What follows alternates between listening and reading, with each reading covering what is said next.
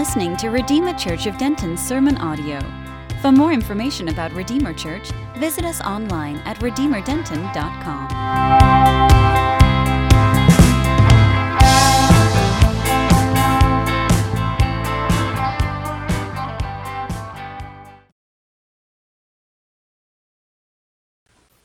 Well, toward the end of Billy Graham's life, he expressed some regrets.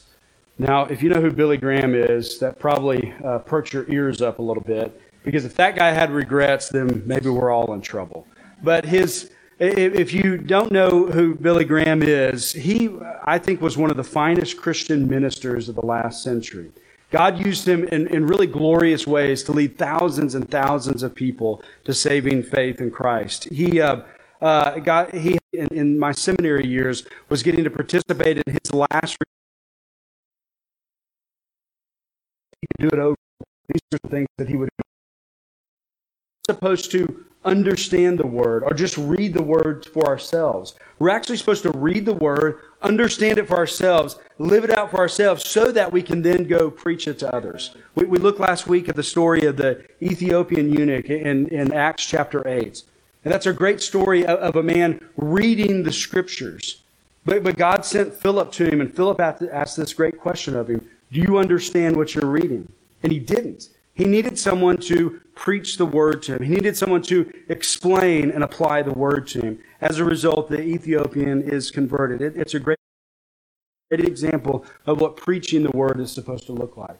Next week, we're going to see that Jesus healed. But this week, we're looking at Jesus making disciples. Therefore, today, we're on this topic of discipleship. And I want to ask 4 key questions of us today. Number 1, making disciples. Let me read Matthew chapter 4, verse.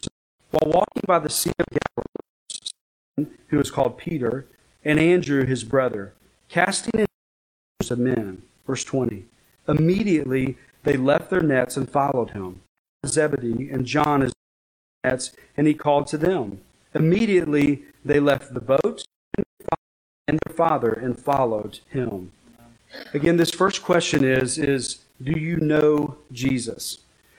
Jesus calls a relatively diverse group of individuals, very ordinary people, these ordinary guys, to follow him. And we can deduce some things about them, okay? First off, we see that Peter and Andrew were brothers, James and John were brothers. I think we can deduce that the 4 guys themselves probably knew each other. They were in the same industry, kind of in the same area, so they most likely knew each other. They were fishermen. So there's a sense of, fishermen today are not that different from fishermen back then, okay? So there was a bit of a grit about these guys. Like, these were hard-working men. Some have said these were just kind of tough, blue-collar guys. I think that's pretty accurate. For a season in college, a short season, because I wasn't very good at it, and for a season in college, I framed houses. And I always had in the back of my mind, the early disciples were a bunch of framers, is what they were, okay? They were these tough guys who were willing to work hard. There was a grit about them. Okay, we know that they weren't extremely wealthy men, but they had enough to own a boat. And so they had this family business that they had. And so there's this sense, again, that they were these tough guys. They were smart. They were managing a business. There's also a sense that they were very pious men. This guy walks up and says, "Follow me." And they were ready for that. So these were pious, spiritual men. This is another sermon for another day, but I think the Gospels, as they progress, we really see the diversity of these guys. There's a diversity of personalities. There's a diversity of giftedness. Not all disciples look the same. But Jesus' command here to this first group of disciples is follow me. And there's kind of 2 parts to that, right? There's 2 terms, follow, and there's also me. So to be a disciple is that you follow, but specifically you're to follow Jesus. The me there is very important. In other words, disciples know Jesus. And to maybe get a little more specific, disciples know him theologically and they know him personally. They know him for who he is theologically, but they also know him in this very intimate way. They walk with him. They know him personally. And again, in order to be a disciple, we need to follow him. But this means that we need to know him for who he is. And we need to actually experientially know him. It might sound weird to say that we need to know him theologically. But that's really important to this process. What I mean is if we don't have the right theology about who Jesus is, then we're not going to be able to have the right relationship with him. Does that make sense? Yes. Listen, a good example of this is from Matthew 16. We read in verse 13, "Now when Jesus came into the district of Caesarea Philippi, he asked his disciples, 'Who do people say that the Son of Man is?' And they said, well, some say John the Baptist, others say Elijah, others say Jeremiah or one of the other prophets. And then Jesus said, 'But who do you say that I am?' Simon Peter replied, 'You are the Christ, the Son of the living God.' And Jesus answered, 'Blessed are you, Simon Bar-Jonah, for flesh and blood have not revealed this to you, but my Father who is in heaven.'" Listen, that's a great example of Peter understanding him or knowing him correctly theologically. And if we're off on that, then everything else is going to be off. In Jesus' day, most of them understood him to be just a prophet. They didn't understand him to be the Christ. And this is, they reveal that right here. These 12 disciples understood him correctly theologically. He was the Christ. He was the Messiah. Most other people, the majority of people, just saw him only as a prophet. Let me stop here and ask, can this happen today? You better believe it can, right? Like if you ask the average person on the street, who is Jesus? It's typically in this prophet category. Well, he's a good person. He was a good teacher. He was a teacher of spiritual things. Yeah, but he said he was the Son of God, and you can only get to God through him. He claimed to be Christ, the Messiah, the promised one. So he's either a liar, a lunatic, or the Lord, right? But that's where most people are. Most people are like, he's just a prophet. Now here's what they're doing there. It's safer if Jesus is just a prophet, isn't it? Like if he's just a prophet, he's got some good ideas, I can pick and choose what I want, and I can go live my life on my merry way however I want to. But if he's the Christ, that's a different thing. That's a different level of submission and commitment. Listen, it was the same thing in Jesus' day. It's the same thing in our day. And so the question is, do you believe that he is your Savior? If you don't believe he's your Savior, everything else that I say doesn't matter today. That's the most important question here. Who do you believe that he is? If not, then you're unable to know him personally. But for some, checking maybe the right doctrinal and theoretical boxes is easier for them than letting it get personal. You know, for some of us, we can look at this and we can do the work in our minds of understanding who Jesus is. We can check all the right theological boxes, and then we can just kind of leave it there in the theory. But we cannot let it then spill over into our practical lives. That's the other danger here. You know, all of us can overemphasize one over the other. So discipleship is listen, you've got to understand accurately who he is, but you can't just leave it there. If that's true, you then have to apply it to all areas of your life. There's some great images in the Bible of what we're supposed to do with speculation and how we move it to application as it relates to our relationship with God. Going back to the Garden of Eden, what did they do with God in the Garden of Eden? They walked with him, right? That's a great picture of what it means to know Jesus. If you know Jesus, if you have an accurate theological understanding of who he is, that enables you then to walk with him. Just day in, day out, you're with him. All those experiences that you have, all those ordinary moments are supposed to be done with him. Well, that's the beginning of the Bible. If you fast forward to the end and you look at the new heavens and the new earth, what's the great word on our relationship with God there? It's not that we walk with him, it's that he dwells with us. Yeah. That's where we're going. It is those people who, again, know him rightly, have the right understanding of him. Our glorious future is that we get to dwell with him. We're going to have this intimate relationship with him. And listen, the disciples in Jesus' day, they lived with him. They ate with him. They talked with him. They sang with him. They were together with him. They dwelled with him. That's a picture of our glorious future. When we pass away and spend eternity with God, we're dwelling with him. So all this means is the disciples know Jesus. They know him in all these different ways. They believe the right truths about him. And further, the purpose of those doctrines is for them to have a spiritual life where they know and walk with him. Both of those things were happening. Jesus, disciples have this alive spiritual life where they walk with Jesus and they dwell with Jesus. Well, before we move on, I think it's important to kind of just have an important note here. The disciples did not know where they were going. Let's sink in for a minute. Follow me. Okay? But where were they going? They had no idea. They didn't know where they were going. And listen, I think there's a great lesson there for disciples today. When he calls us, we don't always know where we're going. But the important thing here is that we know who we're going with. Amen? Amen. You see, for disciples, the where really doesn't matter as long as we're with Jesus. Again, you know him. Let me ask this second question. Are you following him? This practice of a rabbi kind of gathering students to follow him, this was common, okay? This happens. This wasn't this radical out-of-the-box thing for these fishermen. And in fact, you see this, for example, in the life of John the Baptist. Remember, John the Baptist had disciples with him, right? He had these men that followed him. Now, there's a couple of distinctions here with Jesus. Number one, typically what happened is those disciples, like in John the Baptist's case, they would have come to John and asked to follow him. But it's different here. Jesus calls them to follow him, okay? Now, let me take calling a little bit further. You remember Lazarus, and when he died, and he stood out at the deal, and Jesus called him? Was Jesus really asking him? I mean, sometimes when we call somebody to do something, we're asking them. This is a little bit different. When Jesus calls you, it's really a demand, right? Disciples, when they're called, they answer. This reminds us of the sheep and the shepherd, right? We know his voice. That's what's going on here. And that's the distinction here, is that this shepherd, this rabbi, when he calls his disciples, they follow him. Following Jesus is about being his companion.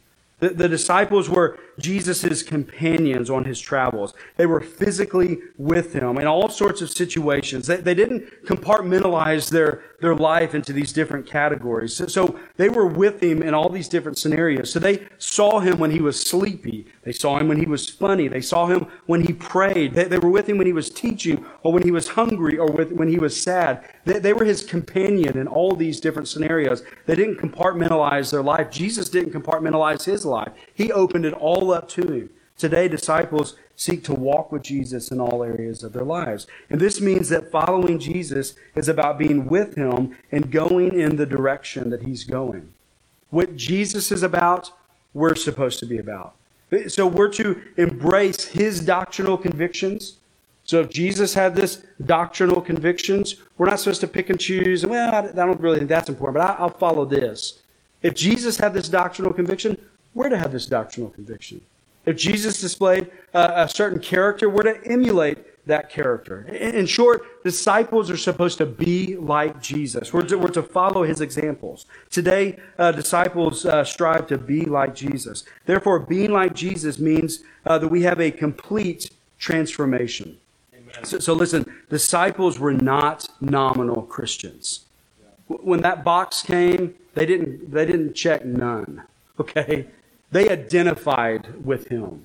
They signed up for it. They were committed to it. They let all of it completely transform their lives. They didn't have this casual association with him. David Platt says this about disciples, that they understood that he is worthy of total abandonment and supreme adoration. Disciples are all in. They're all in. The disciples don't lower the bar so that they can commit to the bare minimum.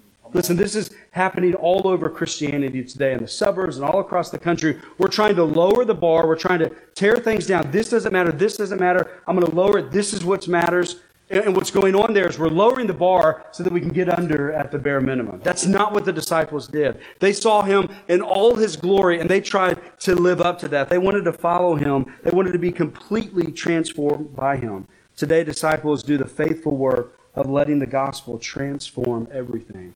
And this leads to a third question. Maybe this is kind of a sub-question of this second one. But the third question on your outline is, what have you left to follow Jesus? Look again at verses 20 and 22.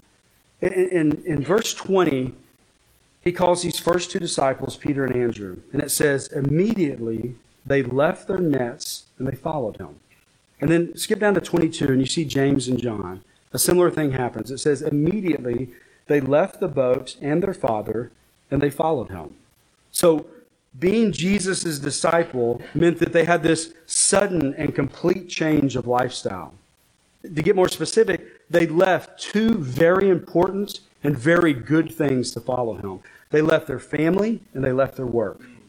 You see it? Matthew 4 is about to get in your business in a dirty way, okay? So just buckle up, and I'm going to give a huge asterisk here. I don't have anybody in particular in mind, okay, for what I'm about to say, all right? So don't send an email, don't whatever. But Matthew 4 is about to throw a couple of grenades in our midst here. You see, I meet a lot of Christians who move for work, but rarely meet a Christian who moved for mission. Are you with me? I also meet a lot of Christians who don't have their kids in church because it conflicts with good extracurricular activities. I also see Christians who aren't serving in the church because they don't have time due to the fact that all their time is with something good, their families. I told you, I don't have anybody in particular in mind. Okay, I'm going to compliment you in a minute. But that's a reality that we can struggle with. That's something that we have to face here with these two grenades from Matthew 4. You see, they left their work and they left their family to follow Jesus. Would the Bible say work is good or bad? I think the Bible is clear work is good. Would the Bible say family is good or bad? The Bible would say the family is good. However, what we see here is we do need to slow down and ponder this for a moment.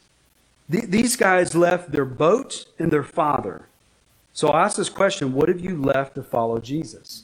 Now, in their case, they left a couple of good things. Sometimes we need to leave some bad things, though, right? Have you left a sinful lifestyle? I always kind of identify with the prodigal son and that. Because when I was in college, I wasn't walking with the Lord. And God just did a great work in my life and just really highlighted some things, broke my heart on some things. And so listen, for some of us, we might have some dark sins that we need to leave behind. Some things that just continue to plague us. And listen, I think one of the challenges in 2021 is the world tells us that a lot of things that throughout the history of the world have been shameful, the world is saying, no, those things are actually good. So we live in a day where the world tells us, listen, if it feels good, then it's right and you should do it. But Jesus says, no, disciples take up their cross, they deny themselves, and they follow me. So there's something really different going on here to what Jesus is saying discipleship looks like and what the world says to live. And for some of us, that means that we need to walk away from some really dark sins. But you might be sitting here and maybe your struggle is not something scandalous in the eyes of the world, or maybe even scandalous in the eyes of Christian, but you still have a dark, hard heart in some areas of your heart. So there might be some things that you need to leave behind today. God is calling you to repent and return as well as believe something new. Friends, Jesus is better. When we're there, we're to believe Jesus is better. And let me maybe get a little more specific. Jesus is better than meth. Jesus is better than pornography. Jesus is better than sorcery. Jesus is better than bitterness. Jesus is better than pride. Jesus is better than a lot of money. Amen? Amen. Do you need to leave some sinful things behind? But that's really not the focus here. Again, we're talking about boats and fathers, okay? Have you left something good behind, like a job? Listen, for some of us, your work might be too consuming. Or maybe you're finding too much of your identity in your work, right? Being a disciple might mean that you need to restructure or rethink how you relate to your profession. And listen, for a lot of us in this generation, we've had parents, specifically fathers, that was their struggle. They found too much of their identity in work. They worked too long of hours and never helped out with their kids. And so if you're there, this might be calling you, listen, you need to rethink how you're viewing work. However, I think there's also a reality that for some people that maybe experienced that in their childhood, for some of them, they kind of knee-jerk to another extreme. To where, listen, they don't embrace a real creation mandate in their life. That they're not really pouring in the appropriate energy that they should in their work. They view their work as this thing to, listen, I just clock in, clock out in. I kind of float through it. I don't really give my best. I don't really apply myself. I don't kind of look at this little area. Okay, I am, making double meat, double cheese, Whataburgers. I just betrayed that's what I get there. Sorry. It's embarrassing. Whatever your deal is, am I doing this well? Am I expanding this? Am I making this better? That's the creation mandate. Some of us, in reaction maybe to what we experience as children, we've swung to the other end, to where we don't have this right relationship with work, where we're just kind of floating through it. We're just clocking in and clocking out. However, the question here is are you willing to leave your boat to follow Jesus? Are you willing to move for Jesus? Are you willing to only move for your work? Let that settle in. Are you willing to, and I'm not saying it's bad to move for your work. I'm just saying, are you also willing to move for mission? Are you willing to move for Jesus? Yeah. Listen, if you need to move for your work, are you taking the time to kind of think through, okay, we're going to this new town. There's this thing called the internet and Google, and so I can kind of find all the churches there, and I'm going to find the churches that believe what we believe, that are doing things well. I'm going to plug in there. Okay, I've got 3 churches here. As soon as we land, that first Sunday we're here, is that your approach when you move? Do you think through how the mission of God affects something like that? Listen, do you need to reevaluate how you view your professional life? Well, I think there's one more question here about how they left their father, they left their family. Have you left something good? Are you hearing me emphasize good in this? Have you left something good, like a family commitment? Denton County consistently rates as one of the best places in America to live.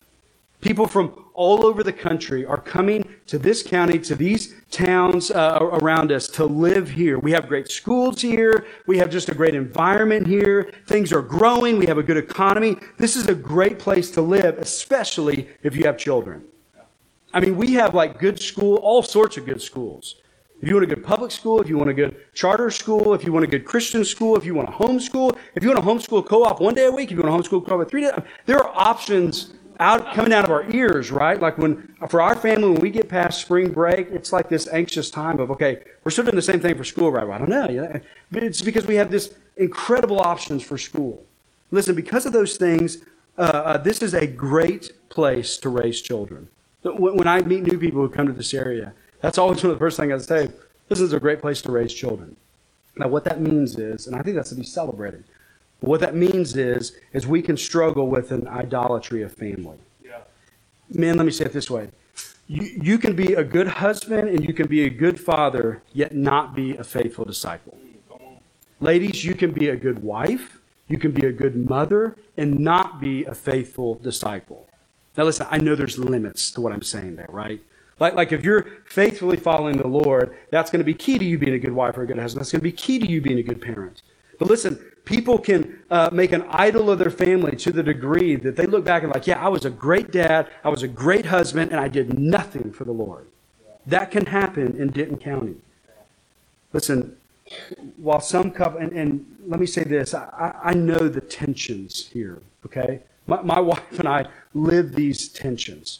And for the record, I think we have to be careful idealizing something like this, because I don't think you ever hit 1,000% on this, okay? I think we're always swinging to some degree or something, and we're struggling, and we're constantly evaluating this. So I get how difficult this is. However, some couples never have a date night, for example, because they're so busy doing stuff at church. That can be a reality here. Also, you could be a couple that, man, you have that date night week in and week out, but that becomes an excuse of why you never jump into small group. You see the extremes that I'm getting at? Those are real tensions that we can live with. Related, some can never attempt to shepherd their children. That can happen here.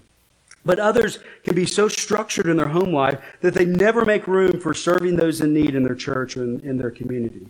Listen, I know these are hard tensions, and I don't pretend to know how to do all that perfectly, okay? As a father and as a husband, I don't know how to balance all that perfectly. I'm just a prophet dropping grenades and then I'm getting out, okay? I know these are hard tensions, but these are tensions we're supposed to wrestle with. Let me say one more thing here before you write an email. I think there's some marvelous examples of people doing this well in our church. Like I did think of that as I went through here.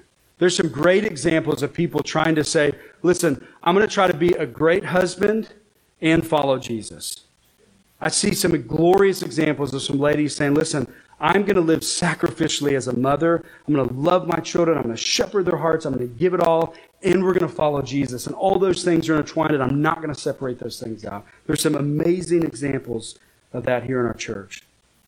Okay, well, all that's a little too close to home, so let's move on.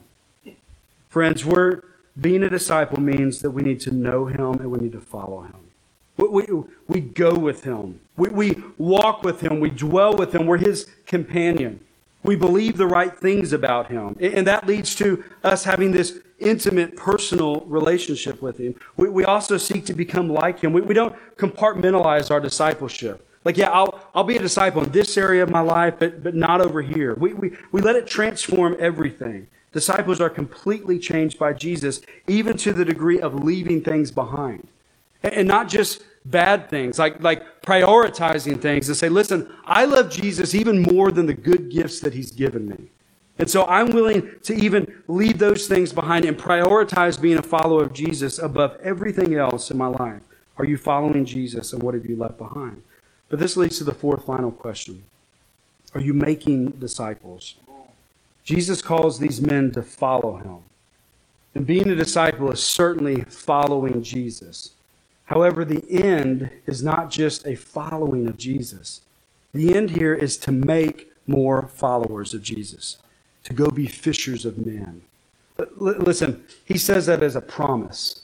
That's what he promises them. If they follow him, then he'll make them fishers of men. But that's also the end result of discipleship.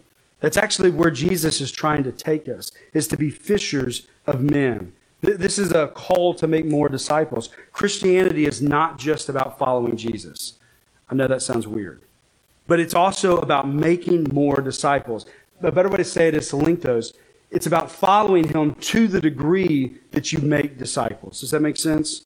We're supposed to do both of those. Those things are intertwined with each other. Fishing for more people means the disciples were active helpers.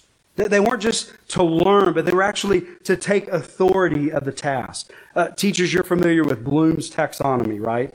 So when you're seeking to educate a child in your school, like there's this process that you're going to, and you're actually trying to get them to the top of the hierarchy of Bloom's taxonomy. If you remember, what's at the bottom of it is just remembering and understanding. And listen, that's a step towards learning.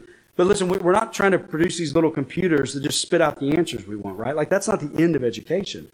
What's the end of Bloom's taxonomy? It's create. Remember? It's create.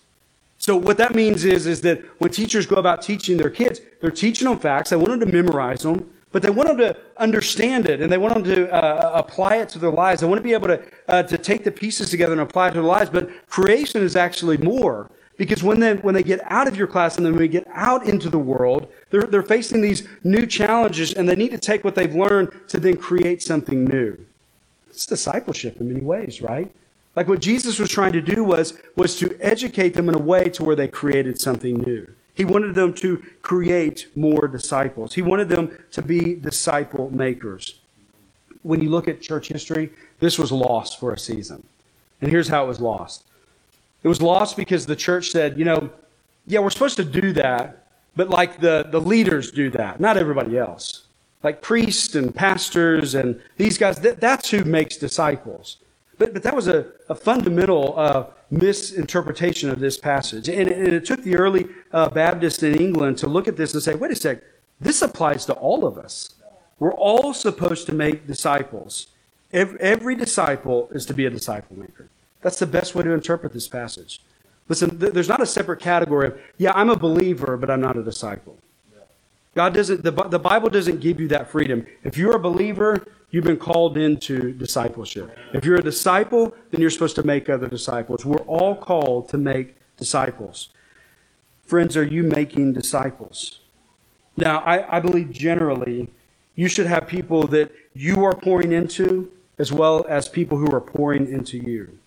Listen, at our church, our prayer is that the older men in this church would be grabbing some of the younger men and just sharing the wisdom from God's word that they've learned. We want those relationships. If all your relationships is people your own age, I think you're missing the real blessing of a church. We want the old guys pouring into the young guys. What more seasoned ladies? We don't have any old ladies in here. More seasoned, wise ladies. We want y'all to do the same thing. We want you pouring into these younger ladies. We want you sharing the things that God has taught you. We want you discipling and mentoring. Listen, do you have people that are younger than you? Or people who are newer in the faith than you that you're pouring into? One of the biggest things that I ask of Pastor Grant with our high school students is I tell them, listen, they need to be doing ministry. Once you get to high school, you need to be doing ministry. Our kids, Redeemer kids, they need to be memorizing Scripture. Middle school, they need to be having a devotional life. But our high schoolers, they need to be doing ministry. And part of that is looking, okay, are they investing in some of the relationships that are younger than them? It doesn't matter how you are wired or gifted. There are fish for you to catch. And being a disciple is all about following Jesus to the degree of making more disciples. This is how God has chosen to spread his kingdom. This is his plan. This is his redemptive plan to take ordinary people, rough fishermen, people like you and me, to then go spread the gospel and make more disciples. I think we struggle to follow Jesus, to make disciples, for a couple of reasons. First, I think we tend to follow our own ways or the ways of the world rather than Jesus. And number two, we struggle to understand what it means to be a disciple and thus how to make other disciples. Therefore, we end up not doing it. The problem with the first one, the problem of going our own ways or the ways of the world, that's really a heart problem, isn't it? Like if you think about those struggles where you've had in your life, it's really a question of what you love the most, right? Like it's an issue of, okay, am I going to believe that Jesus and his way are better, or is there some other way that's better? So I think to this sense, or to this degree, that Matthew 4, it really is a heart check on all of us, isn't it? And listen, what's the greatest command? To love the Lord your God with all your heart, your soul, your mind, and strength. It's to love him. So if you have a heart problem today, the good news is that you have a God who is in the business of changing hearts. Listen, if that's you today, and hear me, this is utterly convicting to me this week, that if you have a heart problem in this area, repent of it, understand it. But the really good news is that you have someone who can change your heart. You have someone that you can cry out to today for him to create in you a clean heart.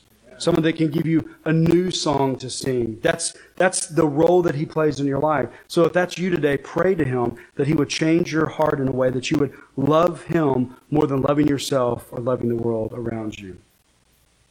Ask him to give you a desire to follow him. But the problem of not understanding discipleship, or maybe not understanding how to make disciples, that's really a head problem, isn't it?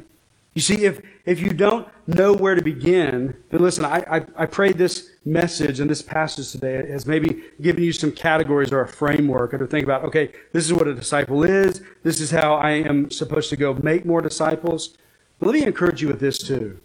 If you're struggling with, I don't even know where to begin, look around you and find someone who's a great disciple maker. Like I'm telling you, literally approach them and say, tell me how to do this. This week in preparation for this sermon, I reached out to a friend who's, I think, one of the best disciple makers I've ever known. And listen, I wanted to pick his brain a little bit for the sermon, but I wanted to pick his brain for me, okay? Tell me how to be a better disciple maker. And so as I thought of this, I thought, can we have a sermon application of call Jim Spoons? Is that okay, to do that? But what I'm saying is find somebody who's a good disciple maker and engage them, ask them those questions. Jim's number is 940. Just kidding. Friends, Jesus calls us to follow him because he knows there is nothing better than him. That's why he's calling you here. And listen, he knows your fleshly desires, and he knows that they're a lie. He knows that they won't fulfill what they promise. Jesus knows the promises of the world. He knows what this age is selling us, and he knows it's futile. He knows it's a lie. He knows that it won't satisfy you. That's why he says, follow me. I have something better. I fulfill in ways that your flesh and the world around you will never fulfill. So he wants what is best for you. That's why he calls you to follow him. And hear me, he loves the world. He loves the people in this room. He loves the people in this city and in this county and all around us to the degree that he's calling each and every one of us to go and make disciples. That's his plan. That's his redemptive plan in this world. It is to convert and fill with his Spirit these ordinary people, and then they go out and preach the same gospel that they heard. They go out and create disciples in the way that they were created disciples. His redemptive plan is to use ordinary people like you and me to make followers of Jesus. My college pastor was a great disciple maker, and he had some great logic on this point. He said that if we did everything else well, but didn't make disciples, then we failed. But then he took it the other direction. He said, listen, if we do everything poorly, yet we make disciples, then we've succeeded. It's pretty good logic, isn't it? Like, listen, this is foundational to what we are. Brothers and sisters, Jesus made disciples by calling men to faithfully follow him to the degree of making other fishers of men. Therefore, do you know him? Are you following Jesus? What have you left to follow him? And are you making disciples? Brothers and sisters, follow Jesus to the degree of making disciples. Pray with me. Father God, I thank you for this passage and even the conviction, even personally on it. Lord, I pray that we would be a church that makes disciples. Listen, I pray that we would be good at all sorts of things. In this series, I pray that we would be good at preaching and healing, but also at making disciples. I pray that this wouldn't be just a side category of what we do. Lord, for some of us, we need to start following Jesus today. And Lord, if someone is there, if they're not close to Jesus, if they're not following him, I pray that today would be the day that they begin that. Lord, as we begin to sing, I pray that if someone's there, that they would feel the conviction to slip to the back and speak with one of our pastors and elders.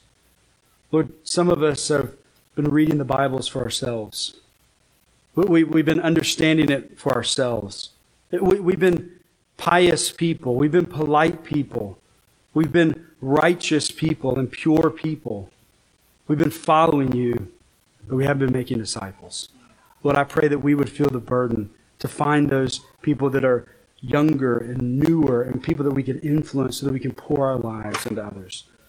Lord, I pray that we would hear your word today. It's in Jesus' name we'll pray. Amen.